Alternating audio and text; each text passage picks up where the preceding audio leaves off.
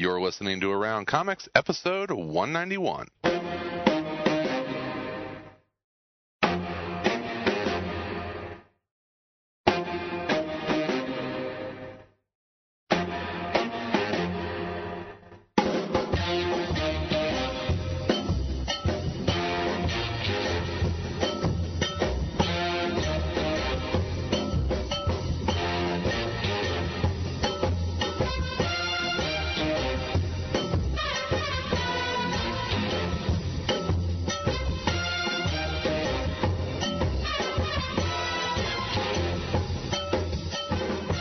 From Chicago, this is Around Comics, the comic culture podcast, where each week our revolving panel of guests talk about everything in and around the world of comic books and comics culture.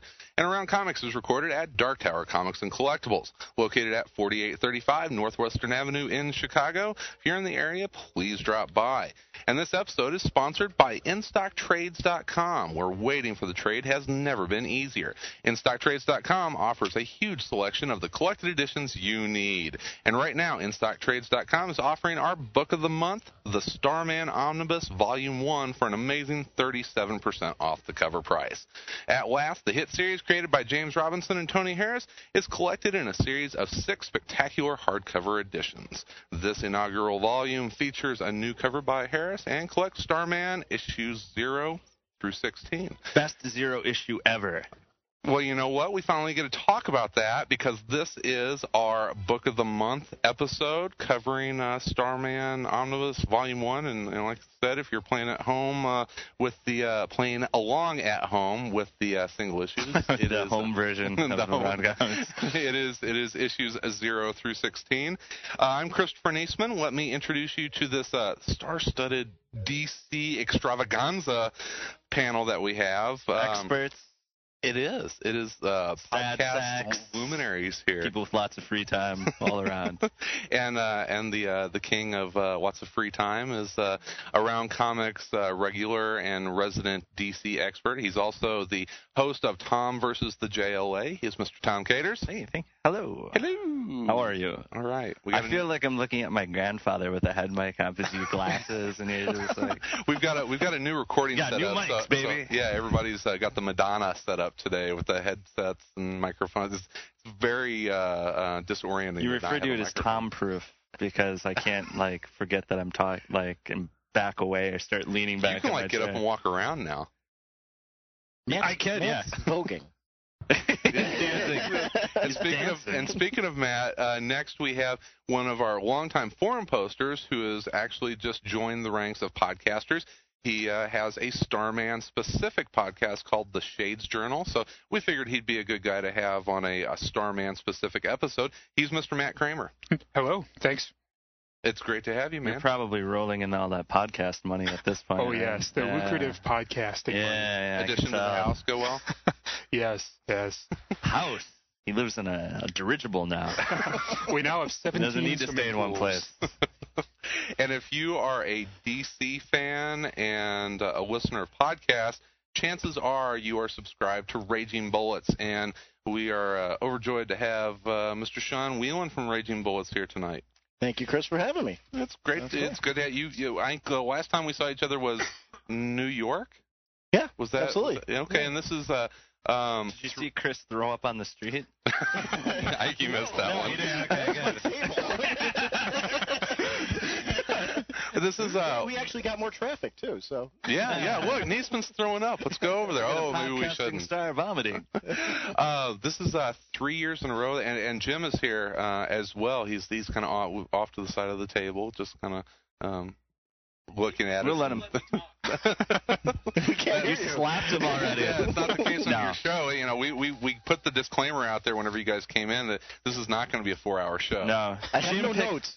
Jim picked up a Marvel book and Sean slapped it out of his hand and said, "No, you have a lot of reading to do, son." Well, this is the third or fourth year in a row that you've come into Chicago for my Wizard fourth. World Chicago. Yeah, it's the third year that I've known you. Yeah, David Price and I came in together 3 years ago. Oh, wow. That was when we met you, and we had a wonderful day. Mm-hmm. Going I around got puked town, on a sidewalk that show. Yeah. I sense a There's theme. a sadness to your convention stories. That always. There's That's the how he- specter of alcoholism That's how he hangs over transfers you. himself. Yeah. Well, I tell you what. Let's get to today's subject, and that is the Starman Omnibus, and it is a beautifully collected hardcover edition, and that's kind of where I wanted to start before we actually talk about what's in the book. And oh, by the way, it's common sense, but probably bears stating that if you haven't read the Omnibus, you may want to come back after you have, because we're going to talk. We're going to spoil it. We're going to spoil bad. the crap out of it. You guys, as longtime DC fans, and all three of you as fans of Starman, and me never having read it, it's one of those that a lot of fans of the book were always recommending. It was, you have to read Starman. You really need to check this out. And it was really difficult to either find all the single issues, and in the trades you could get the first two trades, but the third trade has been out of print for quite a while. So when they announced this omnibus and the series of, would it be omnibi? Is that the plural? Yeah. That is going to collect the entire series. What was your feeling or reaction whenever they announced that series of collections? I thought it was good news for the people who hadn't read it and wanted to, because, yeah, like you said, it was notorious about not having everything collected, and stuff was out of print. Key issues weren't even included in the trades. None of the Shades journals had been collected. None of the Showcase Presents or Showcase 95 and 96 issues had been collected. Tom looks on nostalgically. I was pissed because I knew I wouldn't be able to sell my volume 3 trade for as much money. you held on just too long. Just Speculating. How about you, Sean? You know, for me, it was very similar to what Matt was saying. My hope was that everything would, in fact, be included, especially the Shades Journal, because the joy of the Shades Journals, which will be coming in later volumes of this, is that it makes you feel like you're Jack. You know, which Jack's the everyman. And that's part of the joy of reading this book, is we can all, on some level, to relate to Jack's journey, because we've all been at that point where we're unsure of ourselves and unsure of that next stage in life. So when this was going to be collected, I'm like, everybody's got to get all of it. You know, everything that went along with the whole experience of following Jack, which led to JSA and bigger stories. So. Sure. Yeah, you're going to get a lot. I think as people read this, though, you're going to get a lot of the thing that always drives me insane, you know, when people talk about Watchmen and they're like, I skipped the pirate parts and the text pieces, and I always scream. So I say, it's just as you didn't read the whole book then, you know. So it's fine, because when I remember that when I first started reading it, I think I skipped like the first couple of Shades journals just because I was like, well, whatever, they're just like text pieces in the It's back. all supplemental. Well, whatever, I'm too cool for that. And then I finally figured out that they're actually important to the story. So it's going to be interesting to see people's reaction to sort of a very non-linear, non-traditional way of introducing story concepts into something. I mean, that's not the way most comic books will introduce things, is that backwards sort of way of hinting at something and then paying it off later, but hinting at it in a text piece that eventually starts to tie together. Sure. But we'll get into that. This book, I, like a lot of other people in the 90s, who kind of bailed out in 90, 92, 93, whatever, and it seemed like, you know, on the the upper crust of what was coming out comic wise, it was a lot of stuff that drove people out of the hobby. I think Starman, and you look at other stuff like Sandman and a lot of the stuff that was going on in independent comics, that's really where kind of the next wave of really inventive and quality comics were. And Starman, this started in 94? Yes, exactly. Right around 0 hour. Oh, there you go. Yeah, 0 issue, baby. October 94. So I think that people that refer to the 90s and that broad sweeping, it was a bad decade for comics. This is, I think, a really good example of some of the good stuff that was going on, and it's maybe because it was Robinson's ability to grab onto legacy characters and really mine DC's history and kind of reinvent it. And I don't know if anybody, and you guys obviously know more than me, had anyone before Robinson really mined DC's legacy and history like he had? I don't know what I'll go first here. I think one of the strengths of what Robinson did was, I always got the feeling that after Crisis on Infinite Earths, that DC was weirdly embarrassed by the Justice Society and Golden Age concepts and like wanted to shuffle. I mean, they made the Justice Society disappear. I mean, they put him in limbo. Literally, they like made him be like, "Ah, there you go," and so long.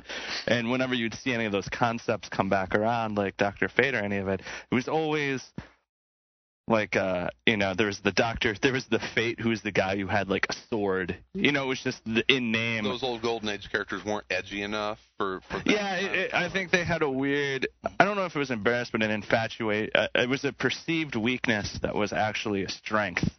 Because I think a lot of times you see people get freaked out about history to characters like, oh, you need to know everything about every character and you can't have everything has to be on the ground floor. And I think they sort of perceive that as a weakness when really it was something that could be a strength, like that was used in this book. So.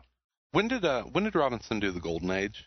93. Okay, so it was a precursor to this? Oh, yes. And I would suggest anyone that's reading the Omnibus and enjoys Starman, I was reading the Golden Age at about the same time, and the voice in both of those comics is so strong. And if you enjoy Starman, I would 100% suggest reading the Golden Age, maybe even reading the Golden Age first. And there's even specific references in the Omnibus to events that occurred in the Golden Age. Even though it was, quote-unquote, an Elseworlds tale.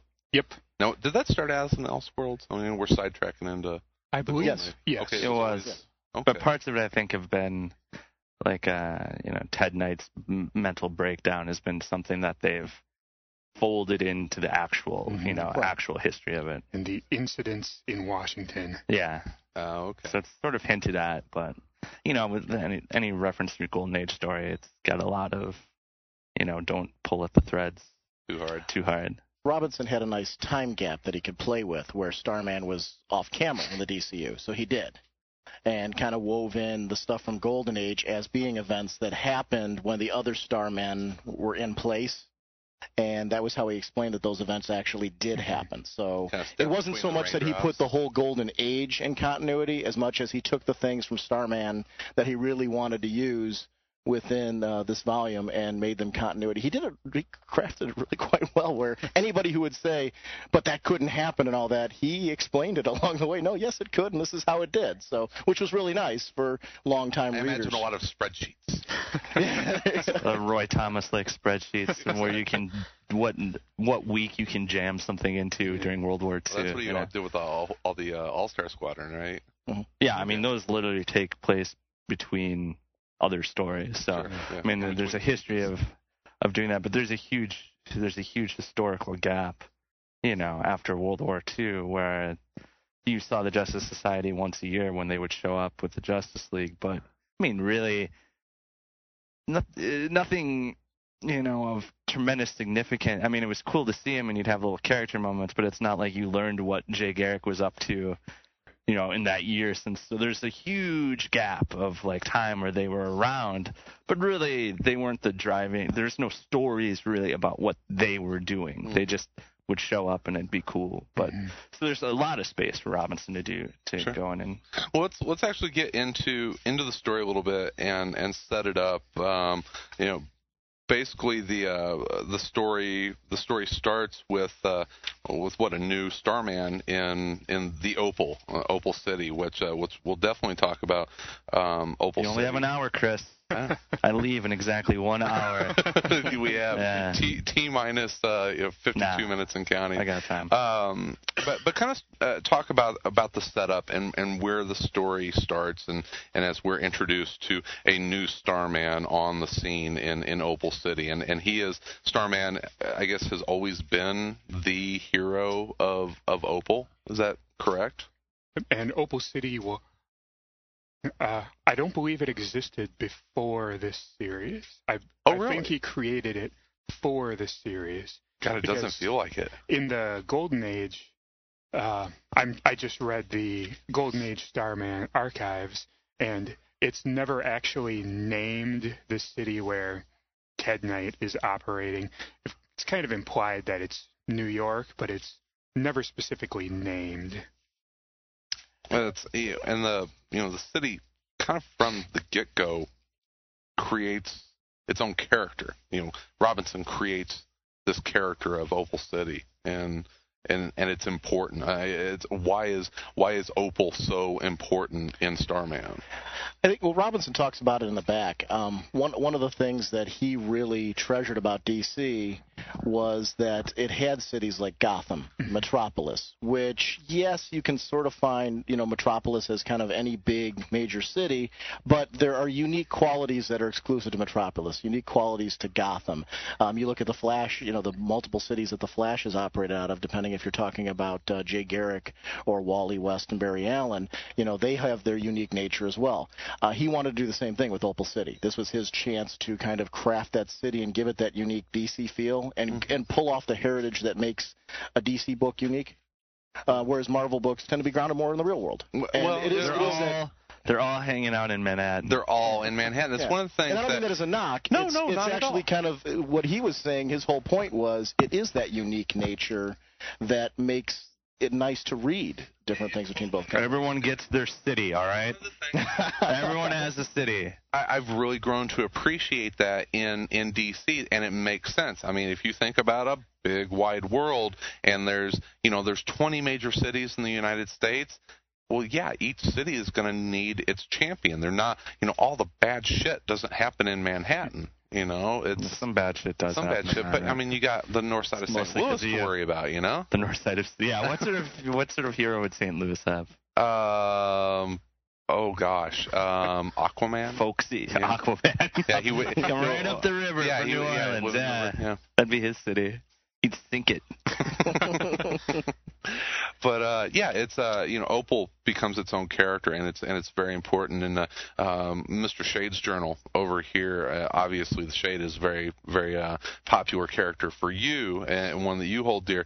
And it seems like the Shade almost holds Opal to a level of reverence more than anybody else in the book. Right, and that's, as we were talking about earlier, that's something that really comes out in the Shade's journal that gives his past with the city, and all of the times past issues most of them show the Shade in Opal City as he's writing, because he's been there since 1883, 1882, I believe, whatever the... I don't know if it says at the table of contents, for a long time. Yeah, he's been there. It's right there, 1882. And he's, what do you know? Mm-hmm. The one thing that I love about the Shade in this is for him it's about home. Exactly. And when somebody comes to your home and violates your home, you're going to take things that are at your root core of your character, and you are going to change them to protect your home. And he does that throughout this story. And in many ways, it makes him... you can relate to this person who's typically throughout history been this very strong villain. You can now relate to him in a very different manner because his home is being violated multiple times, where he now has to take on a role that he clearly is not always comfortable with. And it adds just a different dimension to his character, makes him a little bit more three-dimensional, a little more human. In a way, especially considering, that his powers are way out there. Yeah, well, and kind of from the beginning, you get a feeling that he's not necessarily a good guy. He's not necessarily a bad guy. He's not even really Opal's protector, but I don't know, how would you describe his relationship with the city and what he does in the series of this first omnibus to be, kind of like this force in Opal? He's trying to connect with, first of all, he connects with Opal, as I mentioned, as home, but he's also trying to connect with a piece of Opal's past in its hero and that legacy. He's looking for Scalp Hunter, which he references, and he's assuming in this volume that we're talking about that Scalp Hunter's Jack. And even in his questioning of Jack, when they have that communication, he's asking him questions. Do you remember a past as being an Indian? Do you remember? I mean, and he's really digging into the root of saying, do you remember having a previous life? And he's looking for that person and trying to reconnect with that person. And it's actually, that's a really important part for people that are continue following this. There is a lot in this volume that is set up to things that don't even pay off until later issues. And that's the nice part. This story was crafted by an author who had a game plan that he wanted to follow all the way through. Mm-hmm. And it is nice to see this. It's a different, very different kind of storytelling than we're used to nowadays, in this fact that, we're used to creative teams jumping. After a certain amount of time, sure. It's very rare for us now to see somebody have 80 issues on a book. Frank Yvonne with Y. Right, exactly. And when it's a rarity. It's celebrated now. But when you get that, you've got an author who's really invested in telling a big story with big events and multiple chapters, and he sets up a lot of his chapters along the way in a way that it's actually worth, when you're done reading all of these volumes, to go back and reread it again, and things will start clicking. You're like, oh my gosh. I forgot how much setup there was for things later, because when you're reading it, some of that doesn't come up for 4 years, some of the stuff that's brought up. And I was gonna say, the thing that strikes me about the Shade is that he seems like he's a sad, bored person. He's someone who's been around for a really long time, and he doesn't have. He's not somebody. He seems like he's somebody who thinks he knows everything. He's seen everything.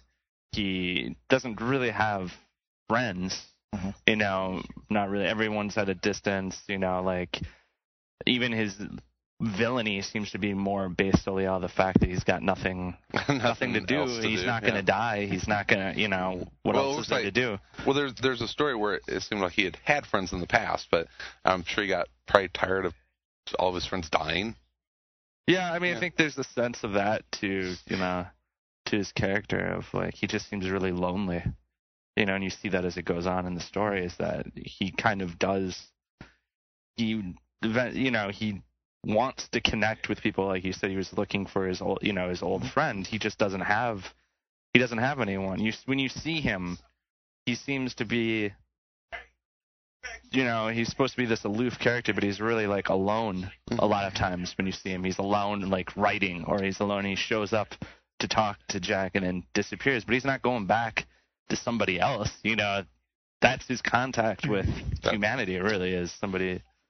When you see his times past with Oscar Wilde, you get to see him look at a home that for him was very important in the past that had changed. And he talks about that in his inner dialogue, how that home changed for him. And I think that's why that's a good setup piece to get kind of an eye on what the Shade's doing, and what that's important to him is that he doesn't want this to happen to Opal. He's seen it happen before. Okay. And it's really cool how Robinson wasn't afraid to delve way into a character's past and devote whole issues to that. To give you kind of an insight. It's why I think these characters, why this book still has that, after all these years. I read all 80 issues when it came out, and this is a book I consistently talk about with people that you need to read because of the fact that they're characters that are important to me. You're one of those guys. Yeah, oh, yeah. It was also a great way to give Tony Harris time to catch up. Yeah. Have an issue or two a year where Tony Harris isn't doing the art, so. And it totally fits because you can do a fill-in artist there because you're setting a different tone, a different atmosphere, and everything, and that's fantastic. And you're right, and that's a brilliant way to handle that without it being jarring to the reader who's reading it monthly. Sure. It feels natural. Yeah, sure. I think it's a testament that we can spend that much time talking about a villain who's maybe not even the villain. He's a very ambiguous character. Well, as you read on, you'll see his motivations. Yeah, and he's very complicated. He's very complicated. And it's even set up in this volume. Complicated villains are the best villains. It's the run in, shoot, or smash villains because funny. They're evil. That's not that engaging. And doing Tom versus the JLA, I read some JLA JSA crossover where the Shade appears, and it's really funny when you read how. And this happens a lot with villains. When someone's been around for 50 years, like Captain Cold or the Shade. But no one's really ever done anything with them besides have them show up and fight the good guy and then disappear for a year. And then when it's that character's turn to show up again, you bring him back. So it's always funny when you get someone who writes him really well, and then you go back and you read the older original stuff, and you're like, oh, this isn't the Shade. This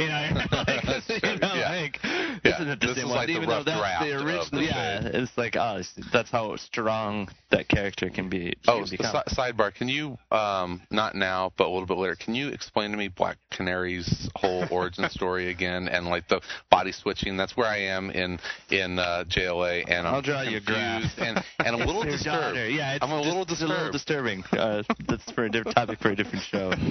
She is her own mother. Yeah, that's weird. You had mentioned, actually, like every time that we talk about this book leading up to this episode, you say best Zero issue ever. Why?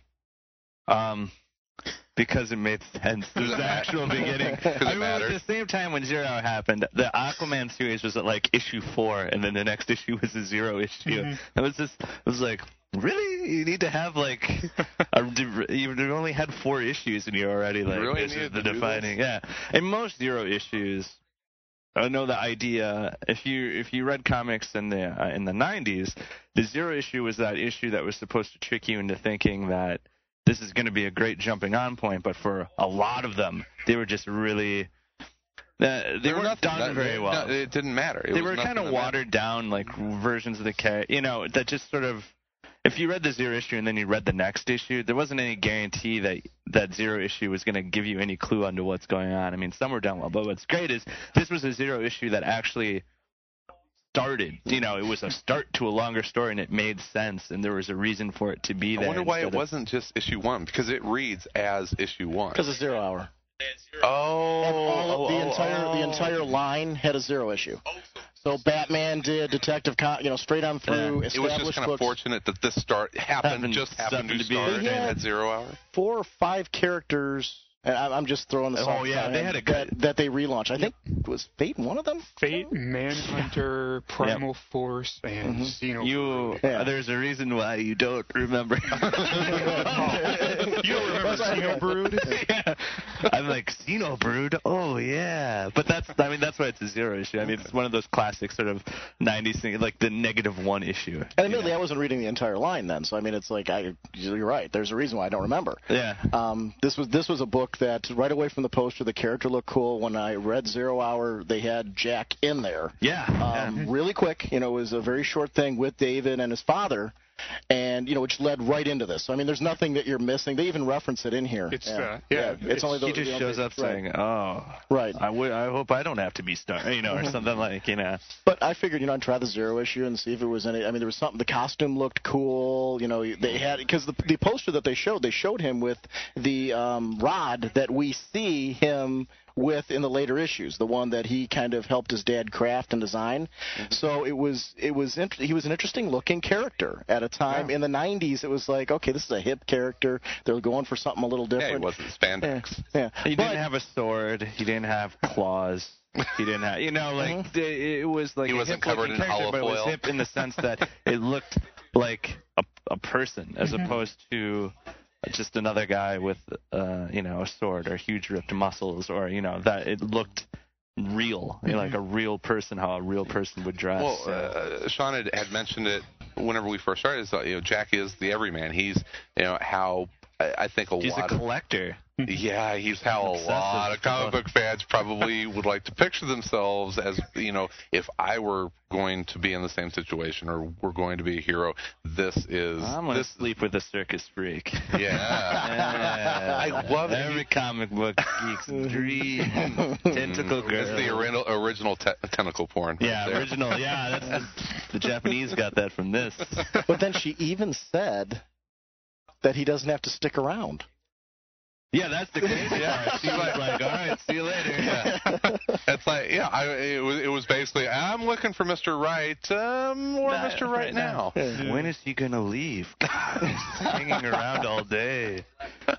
You talk about the collector aspect, and that is something that I think that's very much a James Robinson thing. I think he talks about it in either the foreword or the afterword. Talks about, kind of his, not compulsive collector mentality, but compulsive. He loves old stuff. Mm-hmm. Collectors are compulsive. That's why you collect. I mean, it doesn't mean that you're non-functioning the rest of your life, but to collect something, it has a component of So you're saying that if you're like in the middle of a drag down knockout fight and you're actually thinking about this antique chair that you're going to be late trying to pick up, that's maybe a little compulsive? Yeah, a little bit. Okay, so there's a little James Robinson in Jack. I've done that. I've thought about comic books I want to buy while I'm fighting on the streets.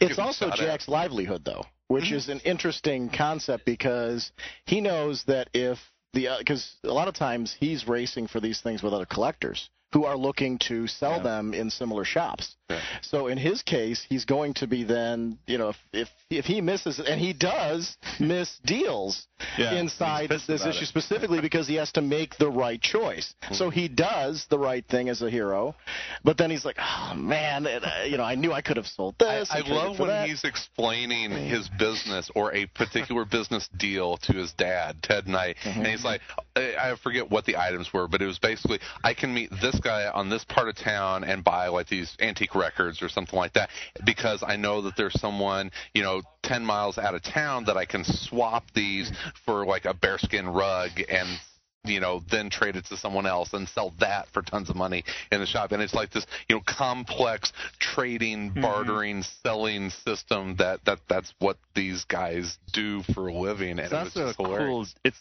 such a different type of job for a superhero because most superheroes, if they're not rich, independently they're wealthy, scientists. Or reporters. Or cops. Yeah. Very rarely are they small business owners. In the secondhand collectibles the DC market. universe, not a whole lot of the heroes are small. Well, Green Canary. Black Canary, of course, owned a flower shop, small business owner. Yeah, florist. I can see it. Yeah. But was that before she was, or after she was melded Always with her? floor. It's a family of florists. Oh, okay. Yeah. The funny part was Jack was so into antiques in the past in his job, but he was fighting against the traditions and the past of Starman. Yes. Very early on, it almost seems to be a contradiction, which he later realizes how right he was for this. But and I love the bits where he can't admit it to his dad. Because I think we've all been in that position with family at some point where you don't want to admit that they were right, or you don't. It's that independence, it's that defiance that we all have or have had at some point. You were right are the three hardest words in the English you were language. Right. Exactly, and sometimes you get to that point where you're like, I wish I had said that, and the moment's passed. And Jack has a lot of those, which is one of the great things about him because he reads so real. Well, I mean, this book opens up with a lot of sadness. It basically opens up with Ted's son and Jack's older brother David being shot and killed, and proving kind of right off the bat that he was not cut out to be Starman. It's like his first night as Starman. Or it puts it out there that it's very early. The fans were pissed because a lot of people said that David Knight was their favorite Starman. I'm sure someone did. Whenever someone dies, someone's like, he's my favorite character, even though he's appeared twice. That was that person's first Starman. Exactly. That's my first Starman. He showed up for 7 panels. I'm so angry. Yeah, those appearances he had in the Will Payton series were so good. Yeah, whenever why isn't he in the Starman cave? But it opens up with this tragic event for this family, and I've heard Matt describe Starman before as it's a story about fathers and sons and brothers, and that's really apparent right from the start about Jack's relationship with his brother and his father, and not always a good relationship. Right. And you kind of. It's a lot of, and you start to see it more and more is that Jack has a lot of qualities that Ted didn't have, and that he can't. Ted says it that Jack's all about aesthetics, and Ted was never about aesthetics. Mm-hmm. That was his mom. His mom was the one who was all about how things looked and like appearances and stuff. And there's a sadness also to sort of Ted Knight in the fact that he's obviously someone who's lost a lot of things. He lost his wife. He's lost his son. and he doesn't quite know how to connect to Jack. I mean, they love each other, but it's very apparent that they don't necessarily see things the same way. I mean, the part in the book where Ted like offhandedly remarks that he had dinner once with some painter, and Jack freaks up because it's one of his favorite painters, but the disconnect in being that Ted he would have no idea that was something his son would like. But you start to see them get closer and closer, and it's like through the job that he inherited is how that they're starting to see each other. The part where Jack says, it felt really good to save people, and that was something they both could. Ted could understand what Jack was feeling, and Jack could understand why his dad did what he did, and that was the bridge between them. Was that being Starman was, it's like if your father is in the mafia and then you're in the mafia, or your father's a ditch digger and you're a ditch digger. That's the. It even goes one step further, though, and you're 100% correct. But taking it beyond that, Jack is a constant reminder of the wife that was lost. Because even David references it later in those talking with David issues. If anybody liked the one presented in the Omnibus, the later ones get even better. And that's not taking anything away with what was presented here. It's just something that is a consistent. You heard Sean say this one was the worst one. For somebody out there, it was their favorite. Yes, that's true, because it was their first. And it was my first too, but the nice thing is you get to see that he is viewed as so much like the mother, but the dad almost is like putting up the blinders and doesn't want to remember that part of what he saw all along in Jack is the parts that were him, the parts that were like him. Jack fights against that too. He doesn't want to admit that he's so much like Dad, and that there are parts of him that are like that. He remembers the past differently, where there's scenes where he remembers that he's the one that said, "I want to be like that. I want to be like," even though he through likes Viewmasters. He likes to. He in his 20s is like, I don't want to do that. It's like when I went to college and I wanted to pretend like I didn't like the professional football, even though I was from Green Bay, and you have to like the Packers. And I was like, oh no, professional sports, it's for the the proletariat, the common man, and I'm gonna be better than that. And then it was a losing fight, but you like to remember. Now you have Brett Favre underwear on. I'm wearing it right now. I got a Brett Favre tattoo on my back, and he's riding an eagle. A flag. But you remember, it's the way you remember your past to fit what you think you are now. Well, that was a big revelation in the book, is whenever he remembers that moment where he was playing Starman. He's like, no, I'm Starman, and fighting with his brother on who got to play Dad, and that was I think that was a huge moment for Jack in the book.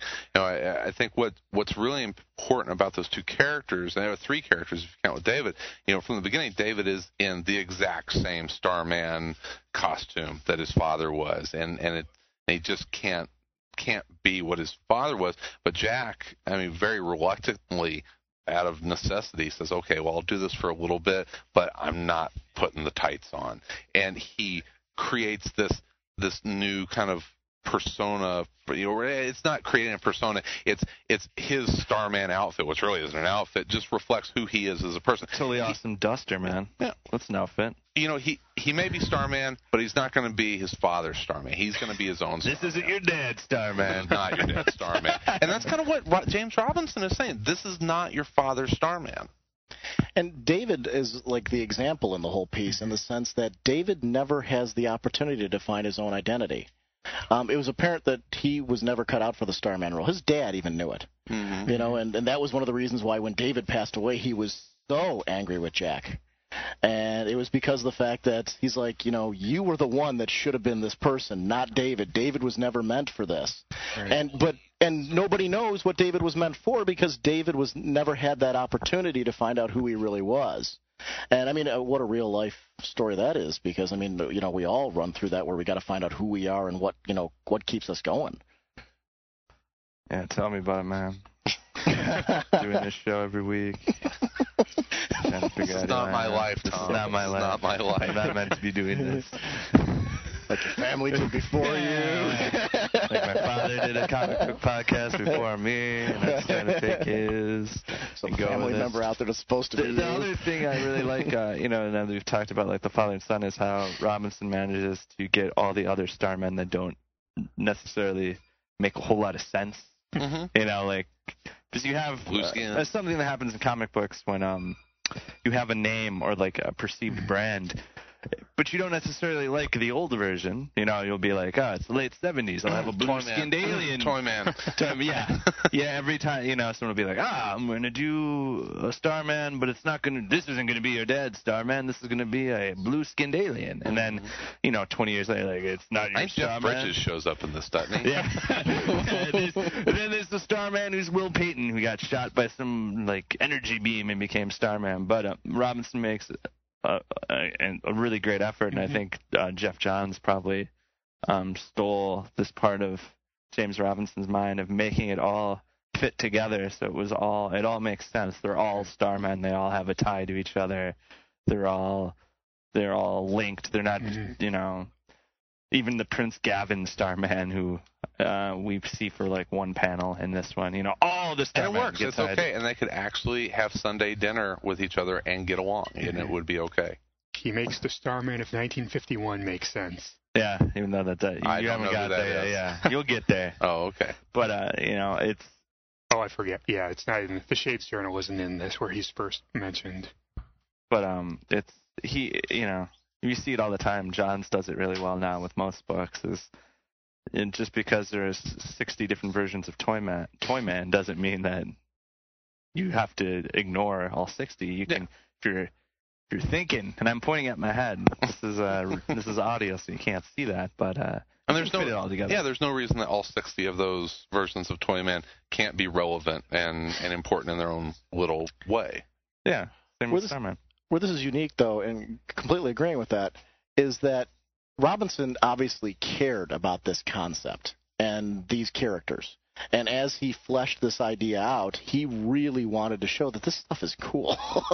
And, I think you need a writer who wants to do that and has a desire to do that and has a connection with those characters in order to get that. Mm-hmm.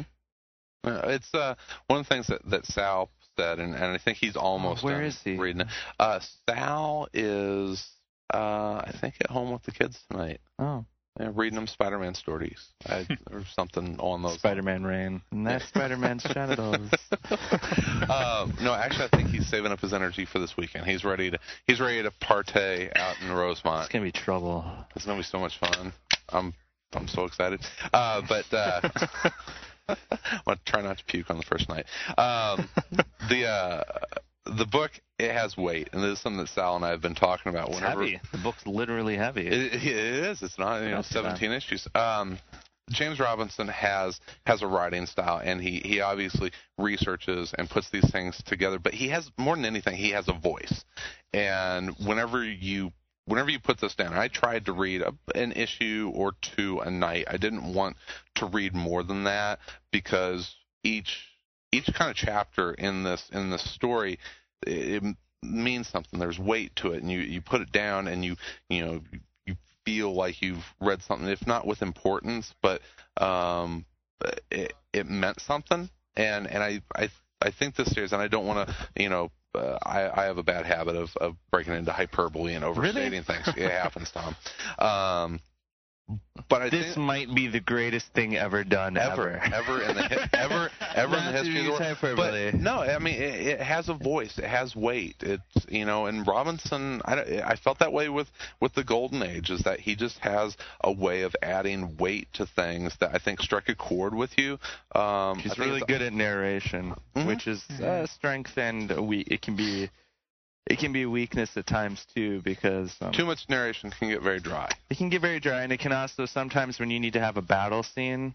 And I think this kind of dovetails a little bit into what I want to talk about next. Was like, we've talked a lot about James Robinson, but I want to talk a little about Tony Harris, and that I love Tony Harris's work in the book, and I love James Robinson's narration. But sometimes, especially in the beginning, when I think they're still trying to figure out what they're going to do, there's battle scenes where it's a little like too much narration and not enough actually seeing what's going on, and you're kind of like, how did that, the core, and it gets better and better, but the first couple ones you're kind of like, you can do with just a touch less narration during the battle scene and a little bit more of the visual, but they get better and better with that, especially Tony Harris's art. You look at the first issue to the 7th issue.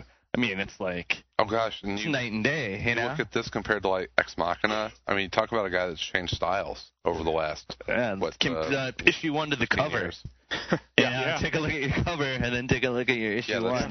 That's Tony Harris today. They changed and it got better. They both got better, I think, at getting the stories across. Did you guys all get a chance to read the afterward? Yeah, not yet. I read it on the plane. Right. One of the cool things about the afterword in this book that I really like is it exactly what we're talking about here. And it's definitely worth reading.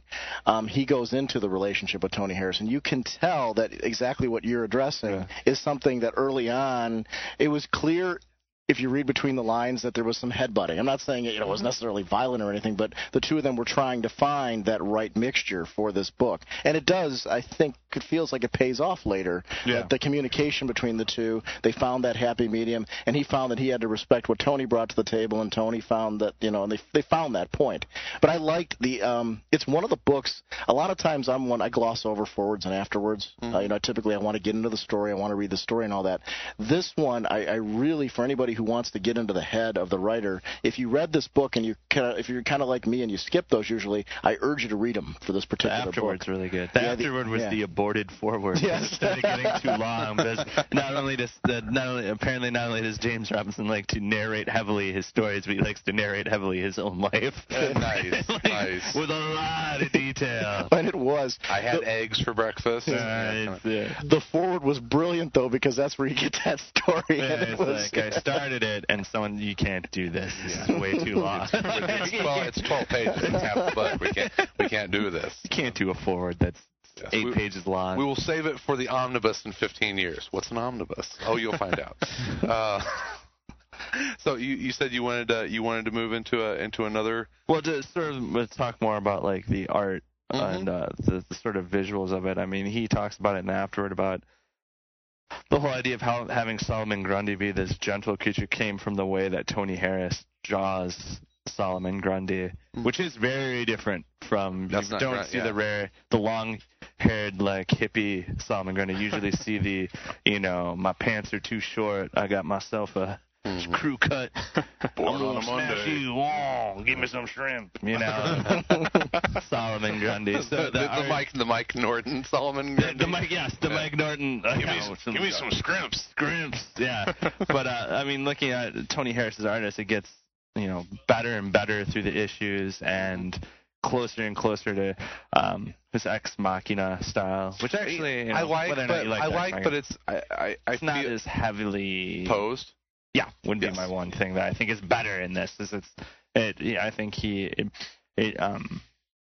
forces him at times to draw really fantastical things that I think he does really well. But I think in Ex Machina, it's not necessarily avoided, but the story never demands the sort of like a woman turning into smoke and going away, which is sort of, to me, the fun part of comics is the fantastical, not necessarily the talking heads all the time. Sure. Well, out of the 17 issues, and we'll just kind of go around the table here. Is there one issue out of the 17 that you would say this is my favorite issue? Matt Kramer, go. Number 7. Which one's number 7? That was the first part of the circus story. Mm-hmm. So that was the first issue of Starman that I read. Okay, which is actually, if you look at it, that's after Jack has kind of taken the mantle, and it's his first kind of real adventure as Starman after he's kind of accepted that, after the first one, it's like, okay, I might keep doing this for a little while. Exactly. And I didn't read the first arc until probably a year later, because back then the first trade didn't come out till 1996. Oh, well. DC wasn't always great about trading their stuff in a timely manner. They're still not. Still great. They're getting better. They're getting better. Sure. Put it out in Starman month. Yeah, exactly. But what else about that issue did you like? Oh, it's basically everything you need to know about the book. I mean, It's got a good mix of action and humor, and just the art in it is great. The collector aspect, because that's why he's out there. He's out there in the country. Exactly. And you see the image of the old lady buried with an axe in her head. It's nice. It's kind of gory, man. I'm a little scared.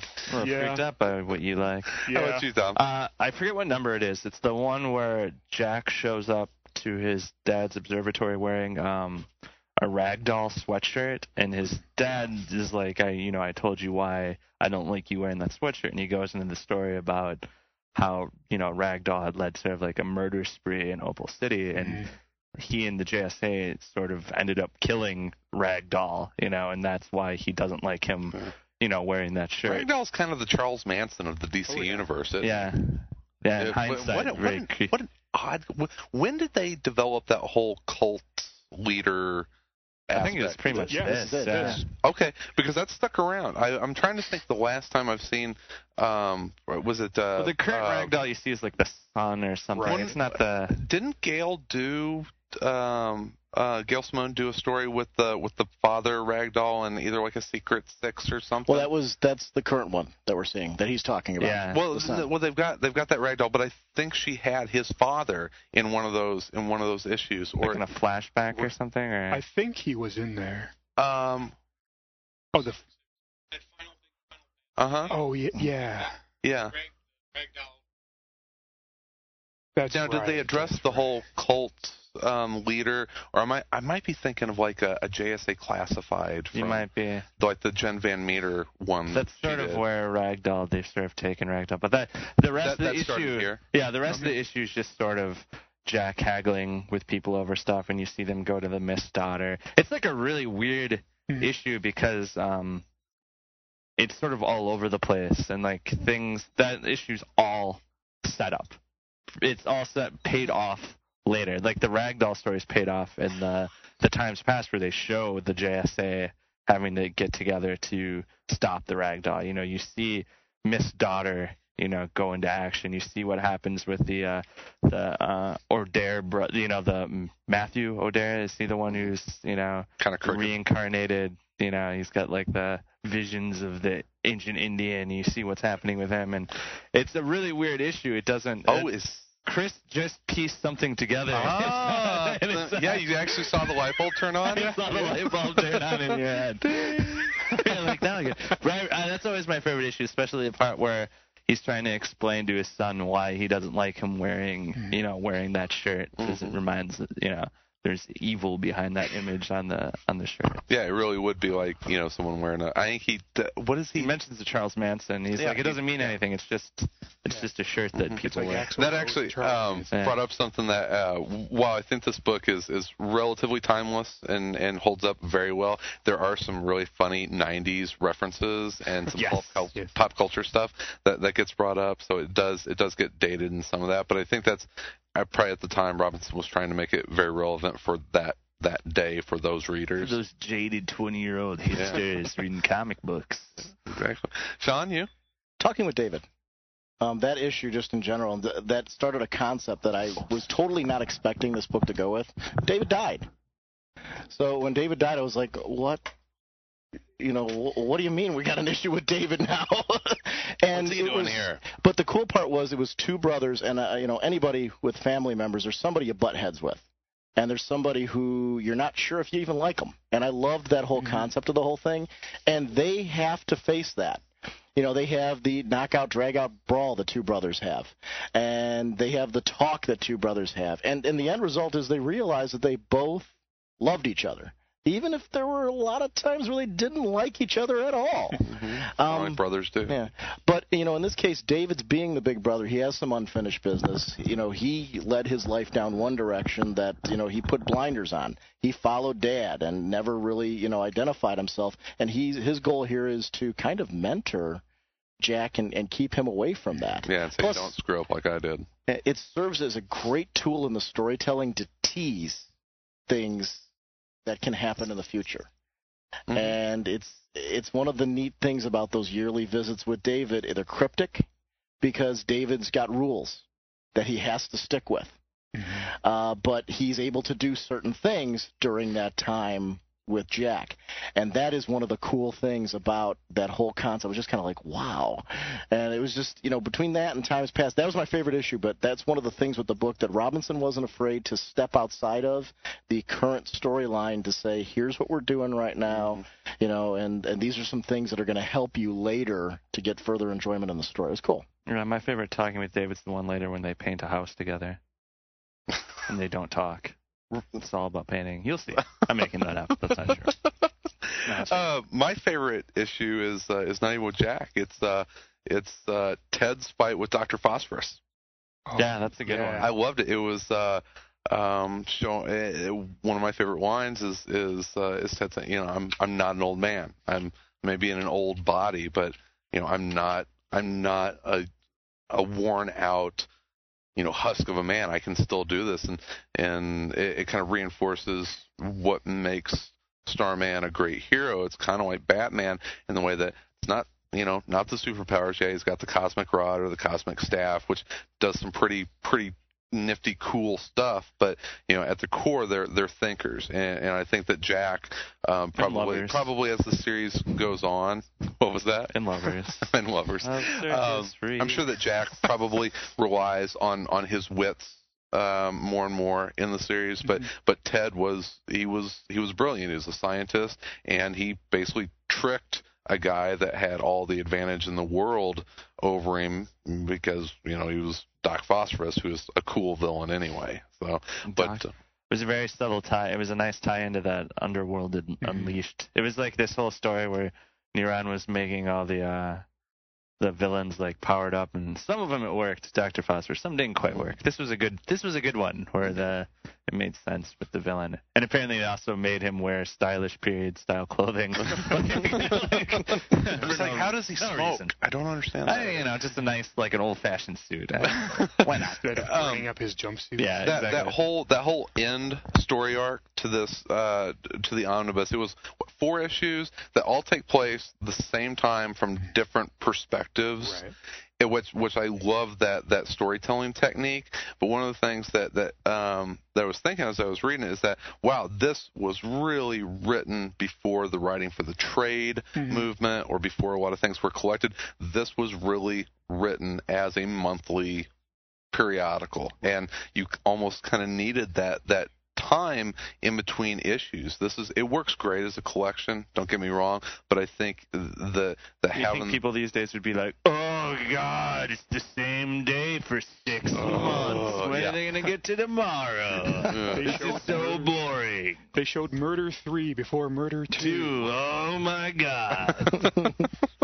But yeah, well, I mean, interesting storytelling device, but definitely reinforced that this was a monthly comic when it came out. And I think we talked about Born Again a year ago or so, and I still feel like Born Again works better in single issues or by stopping in between those issues, because the buildup of time in between those really reinforces. When I buy a trade, I force myself to only read 1 chapter a month. 1 chapter a month. And sometimes I build in delays, so like I can get angry. I haven't read this in 6 months. I'm so pissed. I follow the exact. When I read Watchmen, I waited like a year to read the last issue. I put it off to the side. You guys ever do that? Do you buy a trade and say, you know what, I'm going to read 1 issue of this a day or 1 a week? Sometimes, if I have to like think about it. Yeah. If I'm going to talk about it, I don't necessarily. Especially if I want to start getting to the trade, because a lot of times, if you're reading a decent amount of monthly books, it's really hard to delve into a trade. And unless you set aside that time to say, hey, I'm going to read 1 issue, at a time, you're never going to get the trade going. I've got a stack full of trades that I would love to get to. You seem like you wouldn't have that much to read. Oh, slam on the DC guy. No, I'm just saying that when I listen to the podcast, it seems like you're caught up on your reading. I'm kidding. Obviously, believe me. As a fellow podcaster, and he's giving you shit. That is a skill that you develop over time. Oh yeah, I know what's going on there. Whatever. Blah, blah, blah. Whatever. Yeah, of course. Well, any closing thoughts before we wrap this one up? We didn't even have to fight Sean at all. I figured that he'd be like, I'm told just me an hour. We're like, right. He's just getting warmed up though. Yeah. I mean, look. I could keep going. Yeah, I know you could. I know. Well, you said an hour. I tell you what. We will. We'll take the you up hour on limit's that. mostly me for all the times I've bitched about being here at like midnight. Like, God. How much do we need to do? I'm here to serve, Tom. Exactly. I tell you what, we should probably do this like our annual JSA crossover, and you've been making Chicago a regular trip. Oh yeah. And so we should start doing this regularly. And I don't know how much more Starman you have to talk about. You'll be doing it for another year. I'm sure. Real quick before we do wrap up, Matt, tell people about the podcast and where they can find it. Well, my podcast is The Shades Journal. You can find it on the Reader Feed, which is a collection of podcasts about characters or concepts that can't necessarily support their own show. But I think there's a show about Hellboy on there. There's a show about Fell, a show about Dr. Sleepless, a show about Iron Fist. A show about Fell? Yep. The worn out, Really? No, I'm just going to say, I was like, God. It's like 10 issues. I was going to say, is there room for a David Knight podcast in there? Yep. Like one. I love David Knight. Nice. Okay. You can find it either at the shadesjournal.blogspot.com or the readerfeed.blogspot.com. And in the show, I'm going to go through all 82 issues, annuals, crossovers, one-shots, and then also take a few issues where the characters that appear in this book had appeared before and talk about what was the same before and what James Robinson changed. Like David Knight, he had 2 appearances prior to this series where James Robinson just basically remade the character. Wiped it clean. Yeah, sure. And I'm currently recorded up through issue number 12. Okay. Awesome. Fantastic. Do you stockpile them? Yep. Oh, God, I need to learn how to do that. Yeah, how often does it come out, Matt? Try to put it out weekly. Weekly, okay. I only did one this week. Really? Well, it was getting hate for mail? a wedding.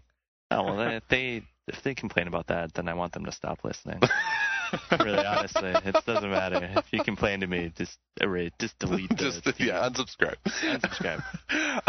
Mr. Whelan, tell everybody knows about Raging Bullets, but I'll give you a minute here to that one person out there that hasn't listened to Raging Bullets. Pedal your ways, sir. Our buzzword is brevity. Quick, fast. Wow. They're sure you can listen to on your commute if you are traveling to the moon. Raging Bullets, ragingbullets.com. We're part of the CPN. There's all kinds of places you can get our podcast. But basically, we go in depth, cover to cover, the comic experience from A to B. What panels we liked, what panels we didn't like. The stapling. And when he means in depth, he means that if you're one of those guys that works in a cube in a building and you need to fill your days with comic book talk, these are your guys because you're going to get a lot of content. You're going to get a lot of it. Mm-hmm. And that's good. I think you're one of the podcasts that fits that need, and there are a lot of people out there that have talked to us before that were like, do 8-hour shows because I need to listen. And Tom cringes even thinking about it. There are a lot of people out there that would just listen to comic book podcasts all day long, and we just aren't going to do 8-hour shows when they start paying for it. Yeah, no shit. Hey, that's why we're all part of networks and things like that too, because there's something all of us offer and bring to the table, which is always great. Absolutely. And speaking of other podcasts, you can listen to me ramble on a little bit more each week by listening to 11 O'Clock Comics. Lots of quacking and whiskey drinking on that. So check that out. The forum there at Bullpen Bulletins Podcast. I think.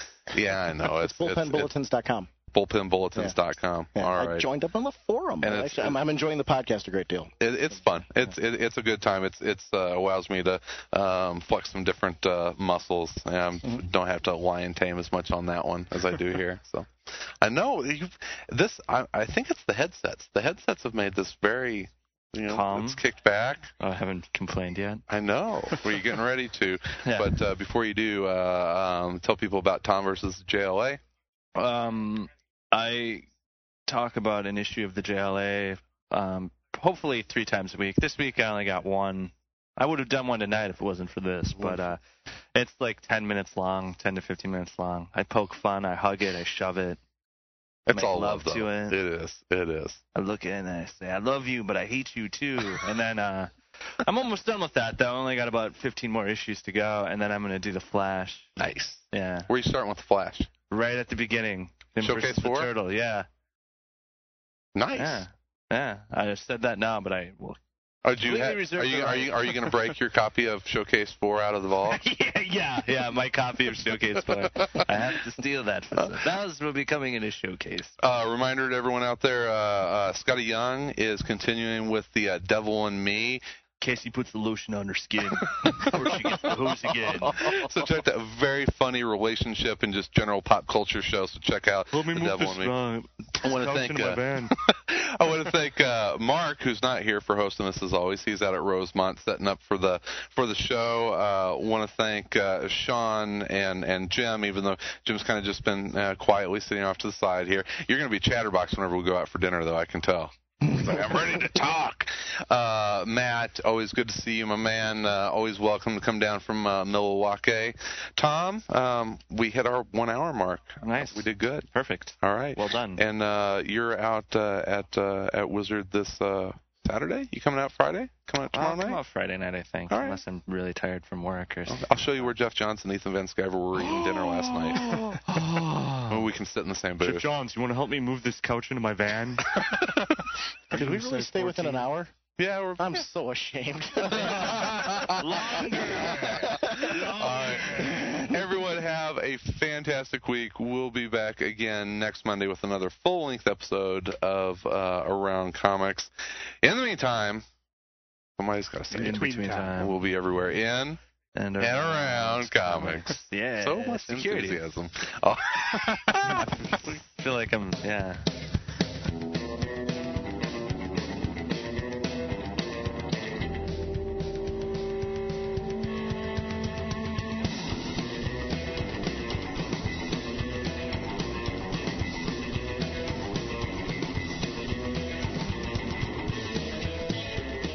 Thanks for listening to Around Comics, your source for comic book news, reviews, and opinions. If you'd like to continue the conversation about the Starman Omnibus, you can do so by visiting our forum at AroundComics.com. Remember to check out our new Book of the Month selection, Charles Burns' Black Hole, available now at InStockTrades.com. Views expressed in the interviews or by guests of the show are solely those of the individuals expressing them and may not reflect the opinions of Around Comics. Any reproduction, rebroadcast, or retransmission without the express written consent of Around Comics is strictly prohibited. All content presented in this program is the sole property of Around Comics, and this has been an Around Comics production, copyright 2008.